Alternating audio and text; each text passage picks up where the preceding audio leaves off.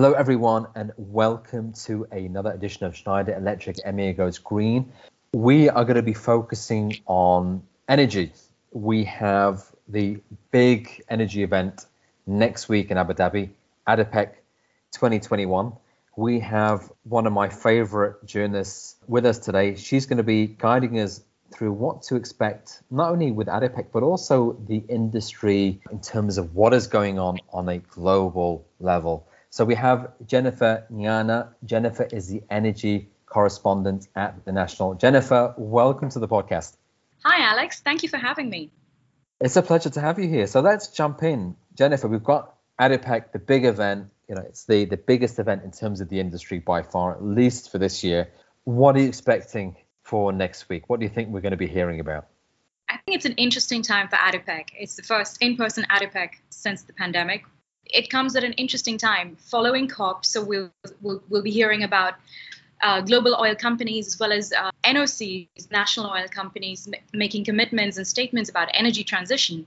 But at the same time, on the other side, we have oil prices that are 60% higher than at the start of the year. Both Brent and WTI, they're almost close to 85 and could reach $100 in a few months if the tightness in supply and the continued growth we're seeing keeps the momentum. So we have two things, and it'll be interesting to see which side of the coin the companies will choose to lean on. Will it be a transition focused conference, or will it be more focused on let's invest more in energy? We need this. I mean, there are supply shortages around the world. My personal opinion is it'll be the latter. Big oil earnings season, we've seen companies reach record profits that they haven't seen in the last couple of years. And Aramco earnings have also been quite good. On the other hand, we're also hearing calls by OPEC to increase production, to increase investment in oil and gas, to attain future scarcity of supply. So it'll be interesting mix of both messages. So I love that point you made, Jennifer, in terms of this dichotomy, this energy transition, the push. We've seen this in the US, especially how the US has passed the infrastructure bill. A lot of that focused on green investments. But at the same time, also this push from Washington in terms of getting OPEC to drill and to pump more oil. It's interesting because it almost feels like they want to be green, but they want someone else to do the dirty work. On the one hand, Biden came with this promise and pushed by the members of the Democratic Party that wanted a greener economy and green investments. But on the other hand, he finds that in order to stay relevant to his voters, he needs to have oil prices or gas prices, as they would call it, at a safe range. So we have, again, conflicting messaging from the US. On the one hand, they want to take this leadership position at COP, where they want to be seen as reclaiming a leadership role or lost ground under Trump, and they want to be seen as a leader in offsetting emissions and in this momentum towards net zero by the middle of the century. But on the other hand, at the same time, they're calling on OPEC to increase production. And we've also seen the US government recently talking about releasing the strategic petroleum reserves, because OPEC, in their last meeting, they did not increase production, but kept it within the increment that they've agreed to for the last few months.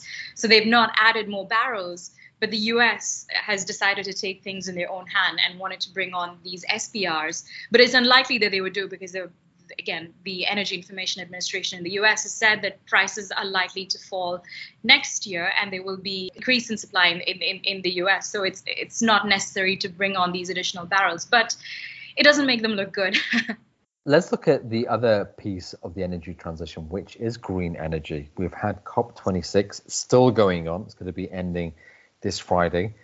We've also had an increasing push on net zero. UAE, for example, has put out its statement about wanting to be net zero by 2050. Obviously, this doesn't include hydrocarbon exports, but Saudi has also said it. Bahrain has come out and said by 2060. So how is the energy transition shifting what is happening in the energy space? What are you expecting us to see over the course of the coming 5 to 10 years? I think in terms of what the national oil companies are planning to do, they realize that oil and gas, or oil specifically, which is their main export to the world markets, is not going to be a predominant source of energy for the foreseeable future. So they're looking to leverage the existing trade ties in energy for the supply of newer forms of fuel. So we've seen these pledges or preliminary agreements from Saudi Arabia and the UAE for supply of blue and green hydrogen, or the more easily transportable form of this fuel, which is ammonia. So we've seen these commitments, and we've seen initial shipments to Japan, which is a big consumer of Middle East crude. And there are also talks that Saudi Arabia and the UAE will look to supply this new form of renewable, or let's say clean energy, to India as well. So these are big consumers who are also initiating their own energy transition plans. And this ties in with their existing supply chains. In terms of offsetting emissions, it's challenging because Saudi Arabia plans to reach net zero by 2060. Saudi Aramco has made the commitment by 2050. The UAE as a whole has also pledged to reach net zero by 2050, by the middle of the century. Now, both countries have said that this offsetting of emissions applies to their territory. It does not apply to the sale of crude products and burning of these fossil fuels outside of the Middle East. So that is challenging, and it remains to be seen how they will address this, maybe in the forthcoming conference of parties.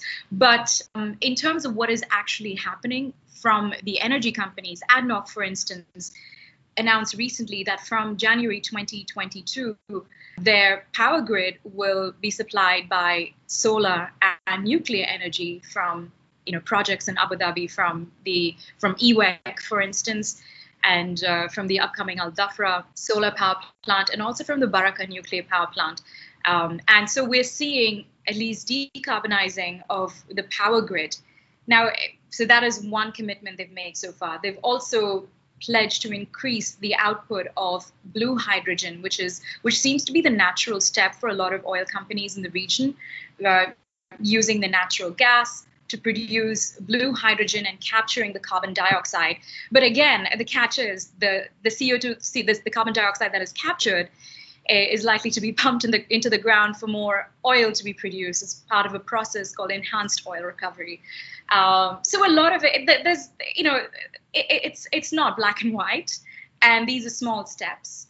But I think in about 10 years, when these commitments to green hydrogen, Saudi Arabia has one of the biggest green hydrogen plants coming up in NEOM with Aqua Power and Air Products. When these projects are realized, we're probably able to very tangibly see how much carbon they've managed to offset domestically, and what next steps they might take in terms of the use of the products abroad and when it comes to emissions there. Now, last question, Jennifer. This is the $1 million question. We're obviously going through an energy transition. That should really be apparent to anybody. How long is this going to take? It really depends. One of the interesting things that came out of COP was India setting its targets for reaching net zero by 2070. And you might have seen the headlines. There was a lot of disappointment from the global press about, it's 20 years later than what the Paris Agreement lays out. But that I feel is a more realistic timeline. They will be adding renewable energy capacity, significant amounts of capacity by 2030, but slowly phasing out more polluting fuels, and it takes a long time. So energy transition, it doesn't have one solution for everyone. And companies and countries that have been polluting for a longer time in Europe, the US, they should be the ones to reach this target first. And I think for the rest of the world, the developing world, and I'm assuming parts of the world that produce energy to meet the needs of the developing world, they're likely to take a bit longer. So 2050 is an ambitious goal, at least for Asia. And I'm assuming that it will take a longer time to reach these targets. And I think that the EU, the US, they should really commit to a leadership role in this and offset their emissions so that the rest of the world can catch up in terms of development, and then switch to greener forms of energy and also neutralize their emissions. Jennifer, it's been an absolute pleasure to have you on today. Thank you. Looking forward to seeing you as well next week at ADIPEC. I'm sure you're going to have a very, very busy week. Indeed. See you then. Definitely see you then. And everyone else as well listening in, we hope to see you at ADIPEC. Do have a safe trip down. Do remember to do your PCRs. Do stay well and have a wonderful week. We are going to have another episode for you same time next week. Until then, take care. Goodbye.